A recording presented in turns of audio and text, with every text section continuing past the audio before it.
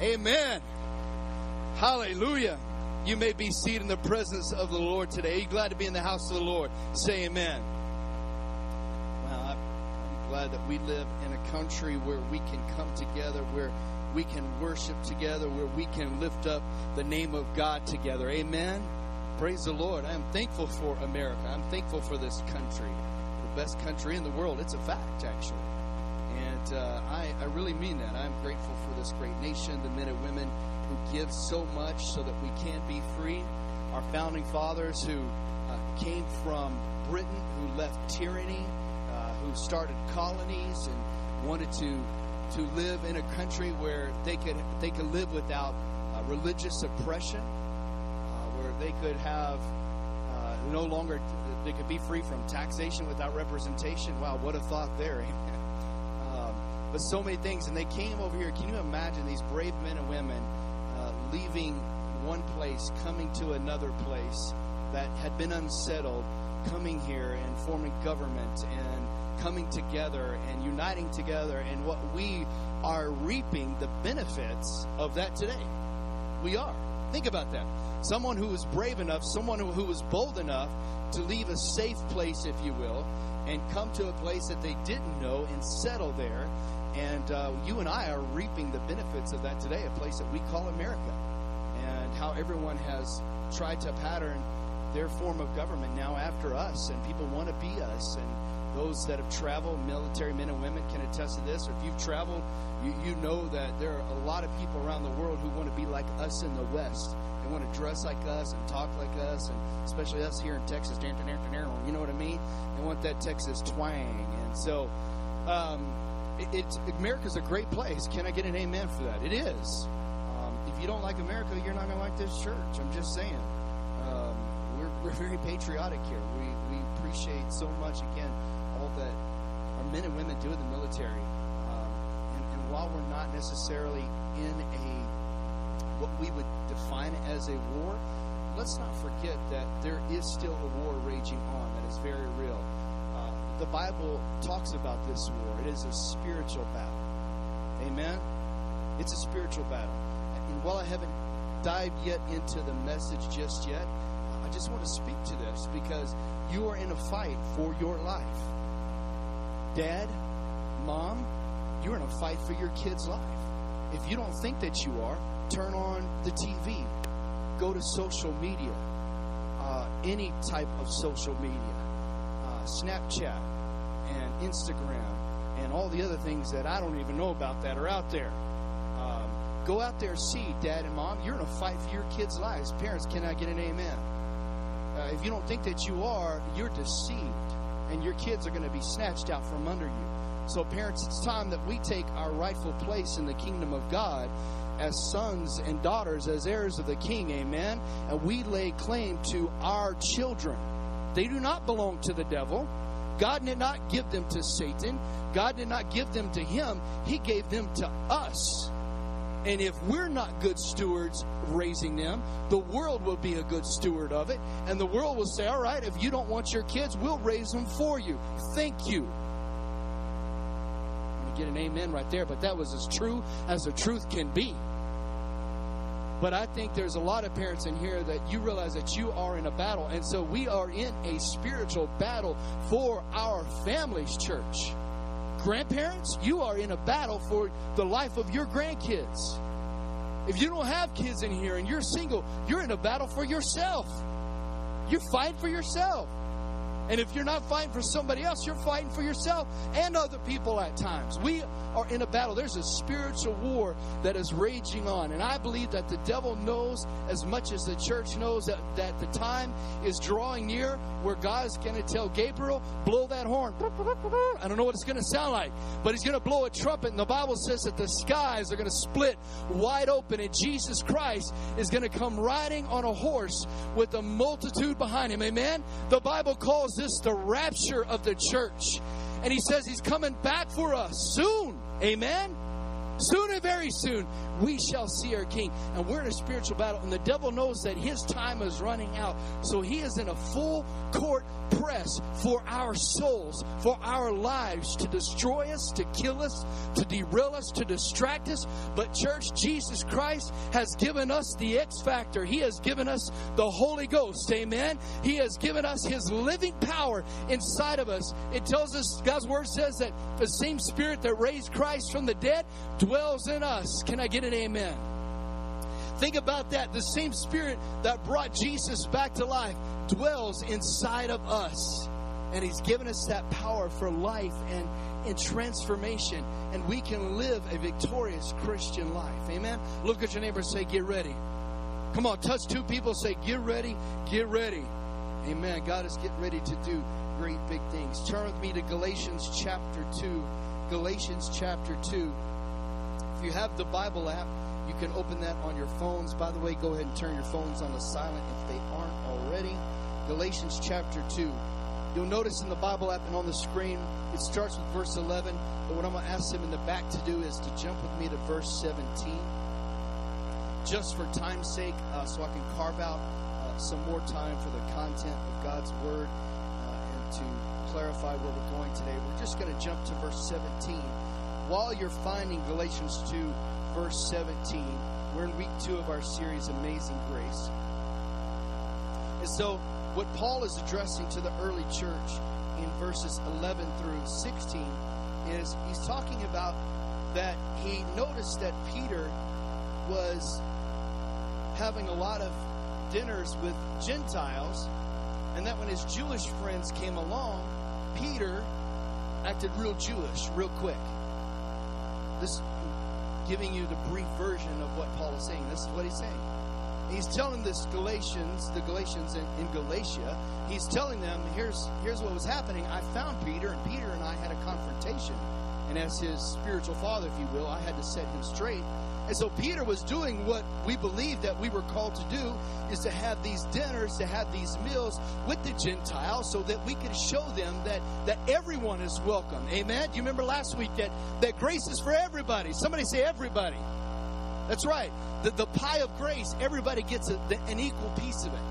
And Paul was saying that Peter and I had this confrontation, and Peter was having these meals with these Gentiles. He was hanging out with them, and that's okay. And he was expressing God's love to them. But when his Jewish friends came along, he got real Jewish in a hurry and acted like he didn't know who these Gentiles were. And today, you and I would call this hypocrisy. Hypocrites. Hypocrites. Whatever you want to call it. That Peter in a way was starting to be this hypocrite, and his Jewish friends would come along, and then he would start using his these and thous, his Christianese, real quick.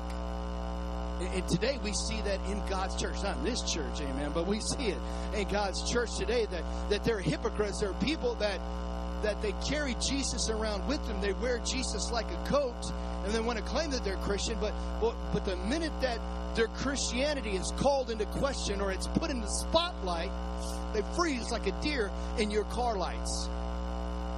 What do I do? And so Peter was addressing this thing called hypocrisy. This thing that today that we call hypocrites, and we would say that someone's a hypocrite, or that they're living in hypocrisy, meaning that they're claiming that they live in this one life, but they don't really live that life. They like the idea of the life. They like the idea of the cross. I like to wear a cross around my necklace. I like to put a fish on my car. I got me a cool Jesus tattoo right here with sun's out, guns out. When it comes out, I flex and the fish is eating, you know. I mean, I like all of that stuff, but man, when I really have to bear my cross, I don't know that I really want to be a Jesus freak. When I got to take a stand for Jesus, I'm out the door. A hypocrite. Now, do you know any hypocrites? Don't raise your hand because you might be sitting next to them and that's who you're thinking of. But maybe we know hypocrites, or maybe we're the hypocrite ourselves. And the truth today, church, is that I believe what God is doing is He's weeding out. Does anybody else have weeds in their yard? Or am I the only one? All right. You got these weeds, and no matter you pay or how much you pay them or how much work you do yourself, these weeds come back. And weeds can grow in the dead of winter. It'd be freezing outside. And weeds find a way to grow. I don't know how they grow, but they just grow. And these weeds come up, and you can put down the liner in your bed, in your flower beds. Anybody else do this? You line your flower beds with this real thick black tarp, and those weeds find a way to puncture a hole through it anyways. And weeds find a way to grow, and they find a way to infiltrate into your beautiful yard. And man, you just spend your whole life fighting these weeds, and sin is that way. It's like a weed. It finds a way to grow. It finds a way to come back. The devil is great at comebacks. He comes back every day. You know, you defeat him on Sunday, and Monday he makes a comeback. Come on, somebody. Paul was speaking to this idea of hypocrisy, and he's saying, listen, and here's what I believe God is doing in his church today. He's allowing the world to have their voice. Now, let me say this real quick, just for clarification, so you know in your heart in true theology. Because I've heard this said recently in light of what I spoke to last week in the Supreme Court's ruling and those sorts of things. First of all, church, let's not be surprised when this stuff is happening. Let's not be in shock at all. Can we let that go? Amen. Jesus, read your word. He says, in the last days, men will become lovers of themselves. And the church is like, we take these big gasps every time. And we're like, this is happening. Time to hit Facebook. Facebook. Facebook. I wonder what that's going to sound like on the podcast. Men will become lovers of themselves. They will invent ways of being evil. Hello, September 11th, 2001. How many of us said, who would ever have thought that someone would do something like that? In the last days, men will invent ways of being evil. They will come up with new ways to be evil. And we have ISIS, and we have all of this radical thoughts and people doing weird and crazy stuff that people who are old today are saying, man, in my day, that would have never happened. And those people who are like my age, if God should tarry for another 20 or 30 or 40 years, I would be 80 then. And in that time, I would be saying, man, I would have never in my day thought that would have happened. But listen, in the last days, men will invent ways of being. So the church should not be going, we should say, hey, maybe God is telling us, let's get ready. Let's get ready. Let's get ready. I can't take my truck. Come on, somebody with me. And I can't take my house with me. But I can take my neighbor with me. And I can take my boss with me. And I can take my dad with me. Come on, somebody. I can't take my stuff. But I can take my people with me. And God is looking at us as a church. He's saying, come on, church, let me slap you in the face. Get ready, because I'm getting ready. And you should get ready. And she should get ready. And he should get ready. Come on, look at your neighbor and say, get ready. Get ready. Get ready. Get ready, because Jesus, church, is coming back. This is the gospel of the cross. He said, I didn't die so that you could look good. I died so you could get your hands dirty in a dirty world, so that you can be in the world but not of the world. Get ready. Look at your neighbor and say, get ready. If you don't have a neighbor, bring somebody to church next Sunday. So when I say, look at your neighbor, you got a neighbor. He's looking at his church, and he is saying, will you keep going? Or will you say, we should be getting ready, because our King is getting ready to come back? That's the message of grace, that there's room at the cross for everybody. There's room at the cross for everybody. And you don't get to decide who goes to heaven. He decides who goes to heaven. Because the truth be told, if it was us deciding who gets to go to heaven, heaven would be really small. It would be like you and 2 or 3 other people. I bet half your family wouldn't even make it into heaven. That's just the truth. You know it and I know it because you're laughing and shaking your head like, oh my gosh, I got to say amen to that one, but I can't because they're here today. But we don't get to decide. Come on, somebody, just shout amen. That you and I don't decide who makes it into the King's court. Amen. Aren't you grateful for that? Because you've burned some bridges along the way, haven't you? You've made some bad choices along the way. You've hurt some people along the way. And if it were up to us who made it into heaven, we would get cut out. We'd be left out. We would be on the outside looking in. But we don't decide that. Hypocrisy. And God is allowing this stuff to happen. And let's never forget who is in control. Let's never forget it is not the devil who is calling the shots. God is allowing him to do certain things. I believe it. But at the end of the day, God is still on the throne. It is not Satan on the throne. It is God, the God of eternity, on the throne. And Theology 101 is that God decides or allows things to happen. And he is allowing his word to come to pass. He wrote the word, and he's saying that there's not a thing in my word that will ever be a lie. So what we're seeing is he is allowing his word to come to pass. And he told us in his word, in the last days, these things will happen. Where sin abounds, grace abounds much more. And so when the devil thinks that he's winning with sin, God says, get ready because I'm sending a flood of my grace across America. And I truly believe, give God a praise. I'm telling you what, we're going to see souls saved in record numbers right here in our own backyard. And there's not a thing in hell, not a devil on this earth, not a demon on this planet or in hell that can stop a move of God. When God decides to start saving people, the devil can't stop it. But he's going to use us to do it. And it won't always be your pastor on the mic from a pulpit that will do it. It will be you in the workplace that will do it. And it's going to cause some of us to have some courageous faith to start speaking out when we see injustice happening and saying, no, that's not the truth. That is not the truth. That is not what the truth says. Let me tell you, sir. Let me tell you, ma'am, what God's word says. So it's going to cause you to rise up and start speaking God's truth. But if we're living as hypocrites, no one will believe us.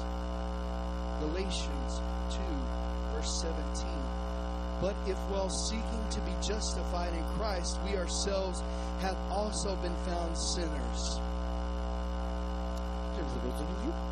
But if while seeking to be justified in Christ, we ourselves have also been found to be sinners.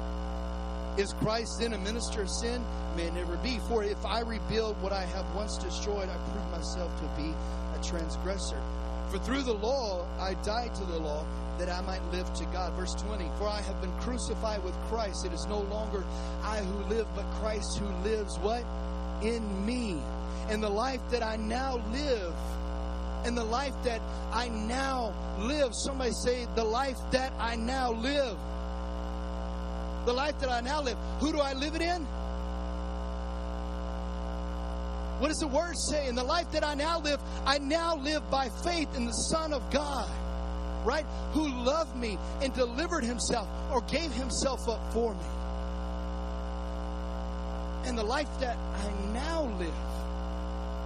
The life that I now live. Somebody say, the life I now live. Come on, don't say it with some meaning. The life that I now live. Amen. The life that I now live. Not the life that I used to live, but the life that I'm living now. See, 2 Corinthians 5:17 that says, if anyone is in Christ, he is a new creation. Old things are passed away and everything has been made new. So the life that I now live. So some people know you how you used to live. And when they want to come visit you, they go to that address where you used to live. And they come knocking on that door and they don't find you there. because you've moved. Because the life I now live, I don't live it the way I used to live it anymore. And the stuff that you knew that I used to do, thank the Lord, that guy is dead and buried in a mountain with Jimmy Hoffa somewhere. But the life that I now live, I live by faith in the Son of God who loved me enough as a sinner, as a wretched sinner, as someone who has lived in depravity and sin and wretched, that no one wanted anything to do with. Because some of us used to be bad to the bone. I mean, nobody, gangsters didn't want nothing to do with us. Nobody wanted anything to do with us. But God looked down on you and looked through all the junk and all the filth and all the depravity and all the stuff.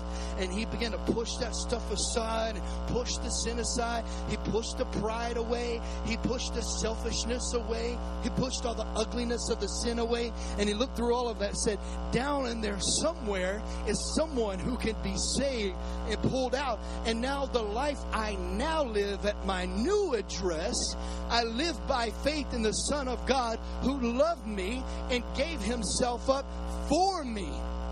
Give God a praise for that.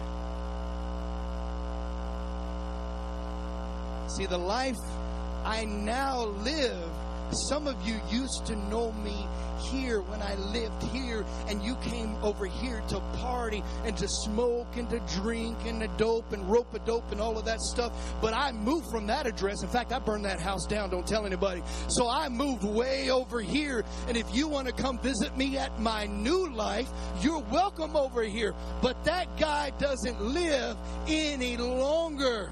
Come on, somebody. The last time I checked, when you get saved, you get all the way saved. You don't get halfway saved or 3/4 of the way saved. Jesus' blood was enough to finish the work on the cross. We got a bunch of believers that want to live one foot in with the gospel and one foot in the world.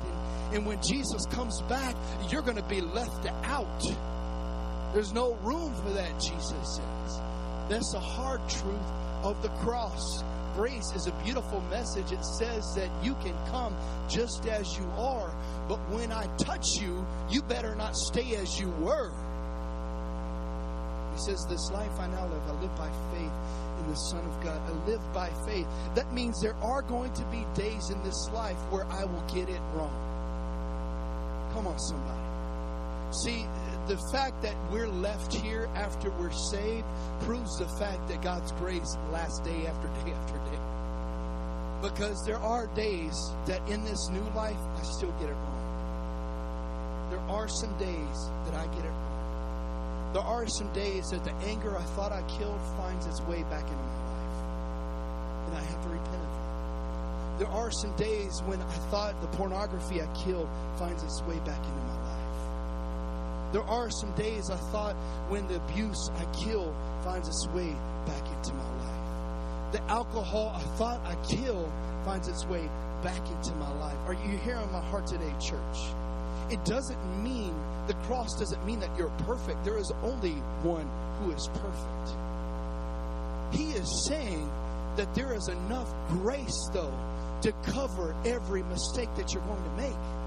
My grace abounds much more. So where there is sin, my grace can be found. Give God a praise. Come on, Christian. Come on, Christian. Come on, Christian. When we sin, there is grace for our sins. Amen.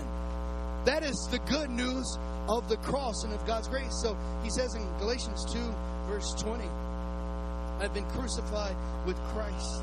He represented me on the cross. You know, when I think about this, I think about my brother and I growing up. He's over here. That when we were growing up, he's 4 years older than me, so I'll be 40 this year. You do the math. He's going to be. And so growing up, being the older brother, I being the baby of the family. There was few times that I did anything wrong, so I could jack something up, mess something up, and he would get the blame for it. And then I started figuring out how this was going. I was like, this is a pretty good racket I got going on here. And of course, the older I got, I couldn't get away with it as much anymore as I used to. But I can remember as kids, a lot of times I would break something and he would get the blame for it. He'd say, John, you're older. You knew better. You should have helped your brother. And I would look, I would never do anything like that, Dad. I would never do anything like that, Mom. But in a way, that's what the cross does. It takes our blame for us. That's what Jesus did on the cross. He took the stuff that we should be taking. He took it for us. He took the blame for us. So we're busy over here jacking stuff up, messing our life up, making a wreck of our marriage, making a wreck of our finances, making a wreck of our career. I mean, we're like, Wreck-It Ralph, I'm going to wreck it. And we're just wrecking stuff. We're just busy wrecking stuff. And the cross takes all the stuff that we wrecked. And Jesus says, I'm going to take the blame for 100% of everything that you did. I'll take the blame for it. Give God a praise. That's what Big Brother did. He took it to the cross and he took the blame for it. He says, I've been crucified with Christ. When Jesus went to the cross, he represented me on the cross. It was as if I was being crucified. He represented us on the cross. And he says, I've been crucified with Christ. Hebrews chapter 12, verse 1 and 2. Hebrews chapter 12, verse 1 and 2 says, therefore, since we have so great a cloud of witnesses surrounding us, let us also, everyone say this out loud with me, lay aside every encumbrance. Stop there. Or every weight. I love to lift weights. That's how I get on the game train. I love to lift weights. But he says, not those kind of weights. He says to lay aside every encumbrance or weight and the sin which so what? Easily entangles us. And let us run with endurance the race that is set before us. The scripture goes on. Next slide, please. Fixing our eyes on who? The author and perfecter of our faith, who for the joy set before him endured the cross, despising the shame, and is set down at the right hand of the throne of God. Let us run this race. Let us run this race. He says, let us run this race. Therefore, since we have so great a cloud of witnesses surrounding us, let us lay aside every encumbrance and the sin which so easily entangles us, and let us run with endurance the race that is before us. Look at your neighbor and say, keep running. There's a temptation, a movement in the kingdom of God right now, in the church of Jesus Christ, to give up. It's happening all around us. We see Christians bailing their faith. I mean, like a dumpster fire. We see people jumping out of the plane quickly, bailing on the cross, bailing on the message of grace. We see it happening before us. There's a movement right now. There's a temptation across the church of Jesus Christ to get out while the getting's good. Because what's happening is we're being forced to choose sides. Are we not? Hello? Come on, somebody. If you call yourself a Christian, you are literally being pigeonholed by God right now. You better choose this day who you're going to serve. Because if you don't, the world's going to make that choice for you. I mean, literally, it's as if God has removed any of the gray line that there used to be. There's no more gray. That went out last week. It just did. I'm sorry, it just did. All the gray area just vanished. The gray area is gone. I believe it's nothing else. If you're not hearing anything else, maybe this message for you right now is don't give up. Don't give up. Don't give up. Sir, don't give up. Ma'am, don't give up. I plead with you. Don't give up. Don't give up. Because if you endure, you will receive a reward beyond your wildest dreams. Amen? That someday soon, we're going to enter into the very presence of God. And He will say, He won't send an ambassador. He won't send an angel to do it for Him. He will stand before you and say, well done, Aaron. Well done, John. Well done, Holly. Well done, Angel. Well done, Larry. Well done, Coleman. Welcome into your reward. Can you imagine one day standing before Jesus himself and him looking you eye to eye saying, well done. You did good. You ran hard. You pursued me. Here is your reward. You get to go to a place where there are no tears. Where, guys, we don't have to cut the grass. Praise the Lord for that. I mean, it's not in the Word. I'm just saying.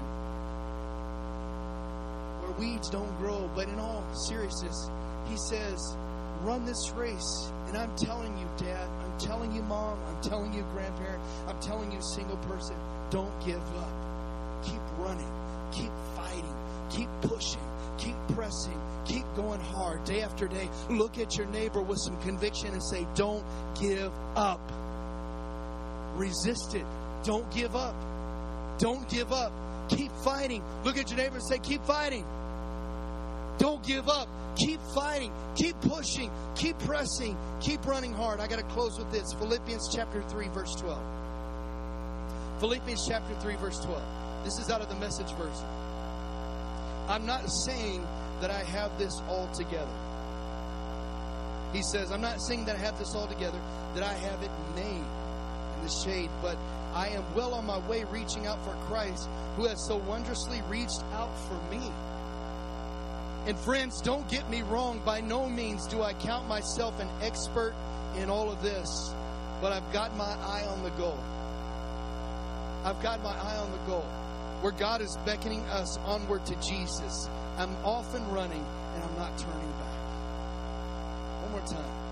I'm not saying that I have this all together, that I have it made, but I am well on my way, reaching out for Christ, who has so wondrously reached out for me.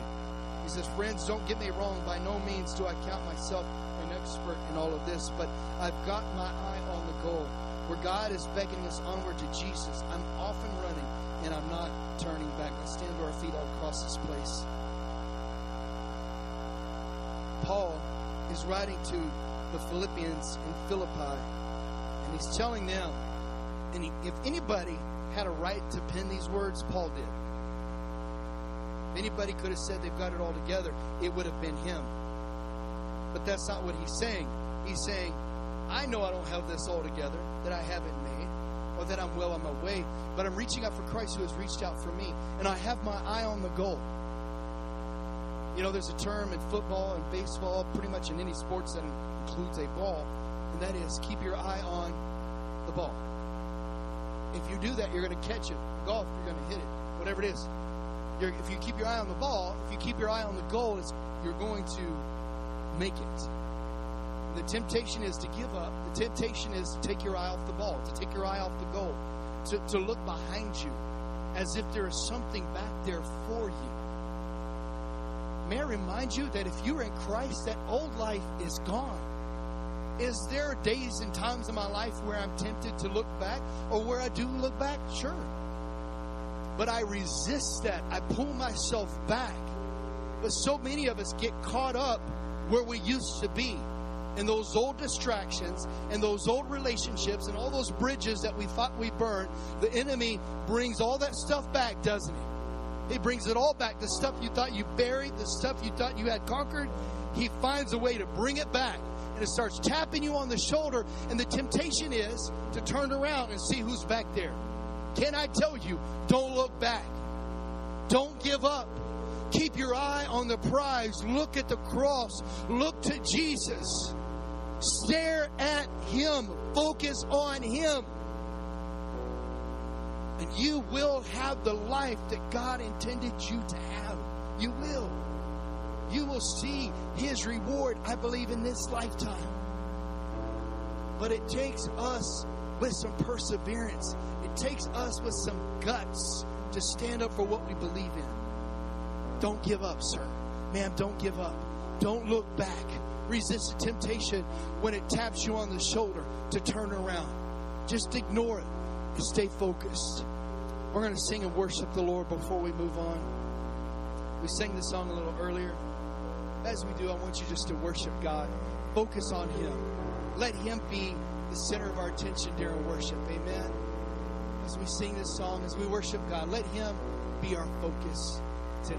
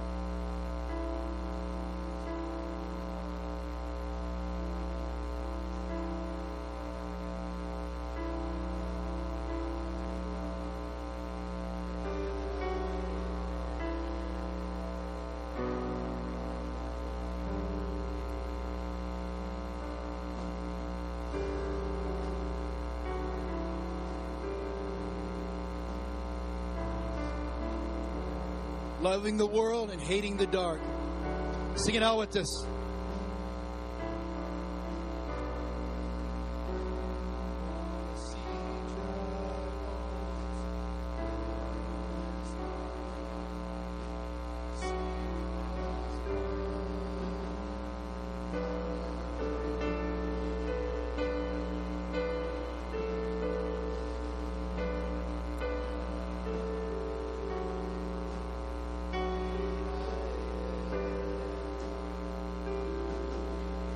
Oh, there's none beside thee.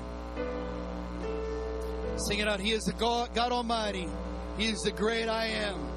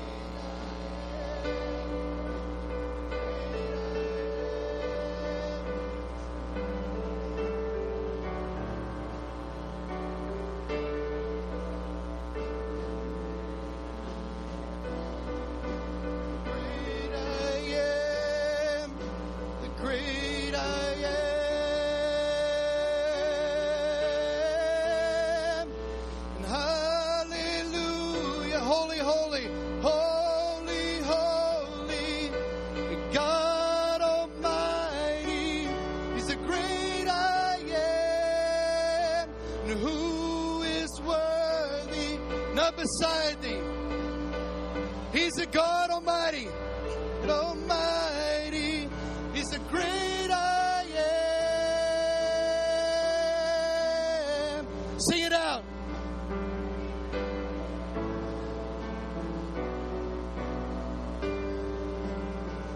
Great I am. The mountains shake before you. Sing it out. At the mention of your name, King of majesty. Do you believe it? There is no power in hell or any who. Sing it out. Lift your hands before the power and the presence of the great I am. He's the great I am. He's the great I am. He's the great I am. Great I am. Sing it out with this. Lord, you are holy.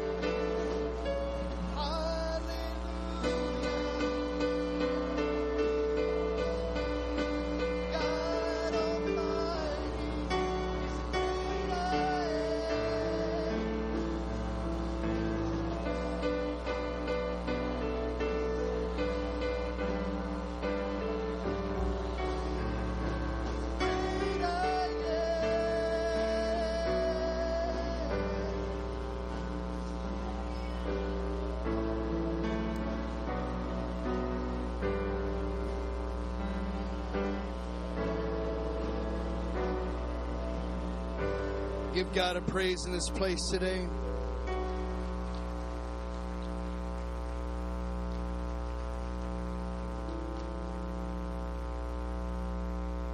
As our elders and our prayer partners join me at the front, we're going to conclude today a little different. It was unclear how to end today, but the clarity comes when we wait upon the Lord. Amen. And including me, sometimes you just got to be patient and wait on the Lord. So we're going to do, if you're a guest for the first time today, we conclude every time we're together in a time of prayer. We believe in the infallible Word of God from Genesis to Revelation.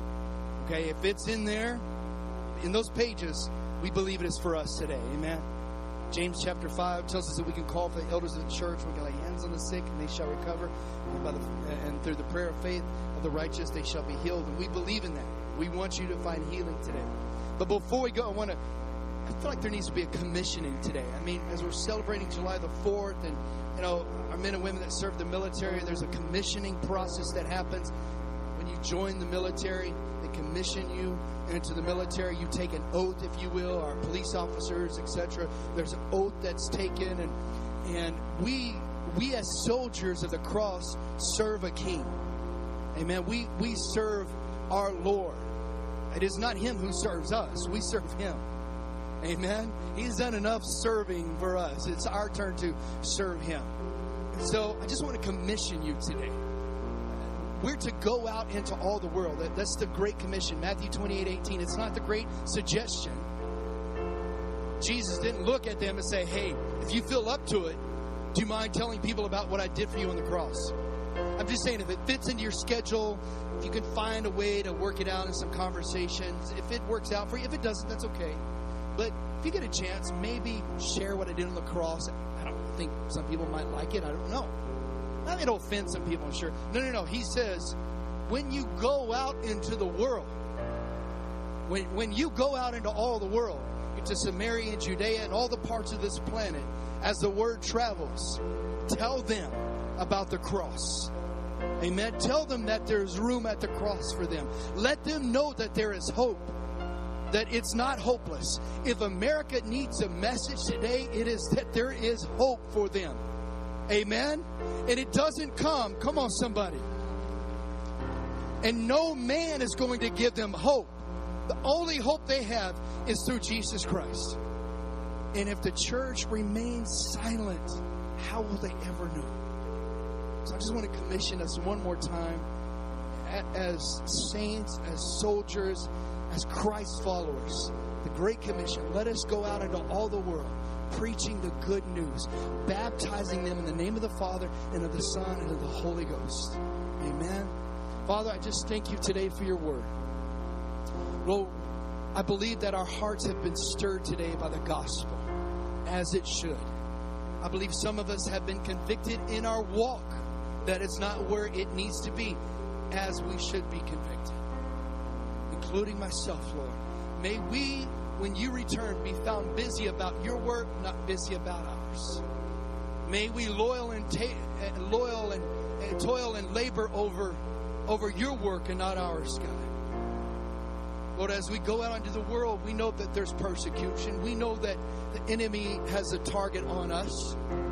But greater is he that is in us than he that's in the world.